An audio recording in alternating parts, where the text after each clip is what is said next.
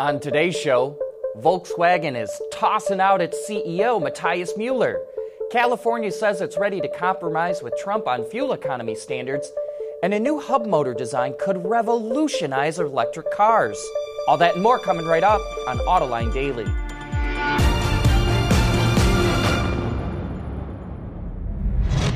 This is Autoline Daily, the show for enthusiasts of the automotive industry. Well, despite hitting record sales and profit last year, the VW Group will toss out its CEO, Matthias Müller. The 64-year-old has been head of the company since 2015 and actually had his contract extended recently until 2020.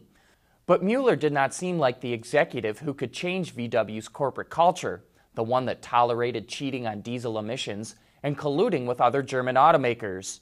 Müller's replacement is 59-year-old Herbert Diess, who is currently head of the VW brand and came over from BMW. VW shares jumped over 4% on the news. Well, could the California Air Resources Board and Trump's EPA find common ground? Bloomberg reports that the CARB is willing to compromise on fuel economy regulations as long as California is allowed to keep its own standards. Part of any deal could include California giving automakers more credits and removing some rules, like forcing automakers to include pollution from power plants that generate electricity for electric cars. Who knows how this will turn out, but it is significant that California signaled it's ready to compromise. Well, there's more fireworks happening in the supplier industry. Yesterday, Tenneco bought Federal Mogul for $5.4 billion, but the plan is to split them into two independent, publicly traded companies, one focusing on the aftermarket, while the other one focuses on selling powertrain technology to automakers. Has a California startup cracked the code on hub motors for EVs? That's coming up next. Autoline Daily is brought to you by Bridgestone Tires, your journey, our passion. Dow Automotive Systems, advanced materials that deliver better results. And by Lear, a global leader in automotive seating and electrical systems. Holy moly! The auto show wars are going thermonuclear! Well, not quite. But CES just signaled a deal with the Paris Auto Show to do a tech show that coincides with press days on October 2nd and 3rd. They're calling it Mondial Tech. But the organizers of NAIAS were considering moving the Detroit show from January to October.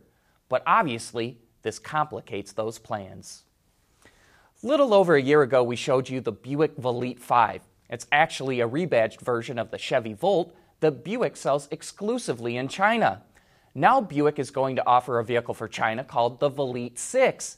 It's unclear if this vehicle is just the next-gen version of the Velite 5 and still based on the Chevy Volt, but interestingly, it will come as both a plug-in hybrid and a full battery electric. The styling is based on the Velite concept, shown back in November of 2016. And before you go telling us that this might be Buick's version of the Bolt EV, we think the Inspire concept it just teased could be that vehicle. In-wheel electric hub motors are not a new concept, and they've never caught on due to weight and cost constraints. But now California startup Orbis Driven hopes to have cracked the code. Its technology splits the wheel into a stationary hub and an outside ring. The ring is driven by an electric motor around the stationary hub.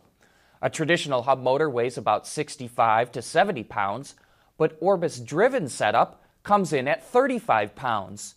The company is currently testing two 70 horsepower units on a rear of a Honda Civic Type R, converting it from front-wheel drive to all-wheel.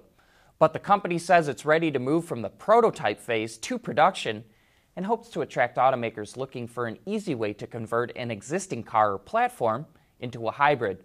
And let us know in the comments if you think Orbis Driven has cracked the code for electric hub motors. Coming up next, we'll take you behind the wheel of the all-new Volkswagen Jetta. Lighter, safer, stronger, quieter, and more sustainable. Tell us where you need to go, and we'll help you get there. Dow Automotive Systems.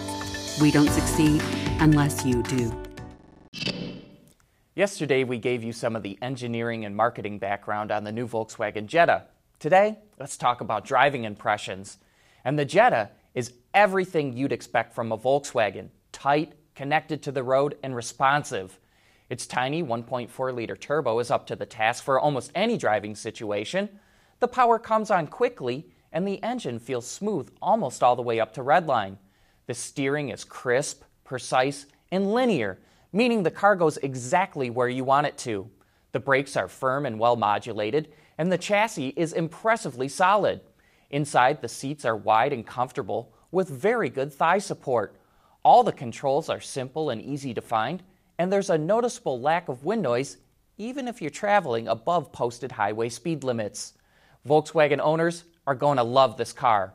Our only critique is the styling.